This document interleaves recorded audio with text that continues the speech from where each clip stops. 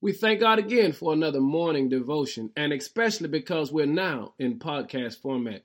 Please click on the link and subscribe. Today we want to encourage you, TGIF. Thank God it's Friday, but not just that. TGIF. Thank God I'm free. Did you hear that? TGIF. Thank God I'm free.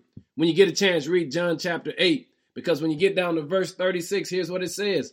So if the Son sets you free, you are truly free. I'll say it again. So if the Son sets you free, you are truly free. And today, TGIF.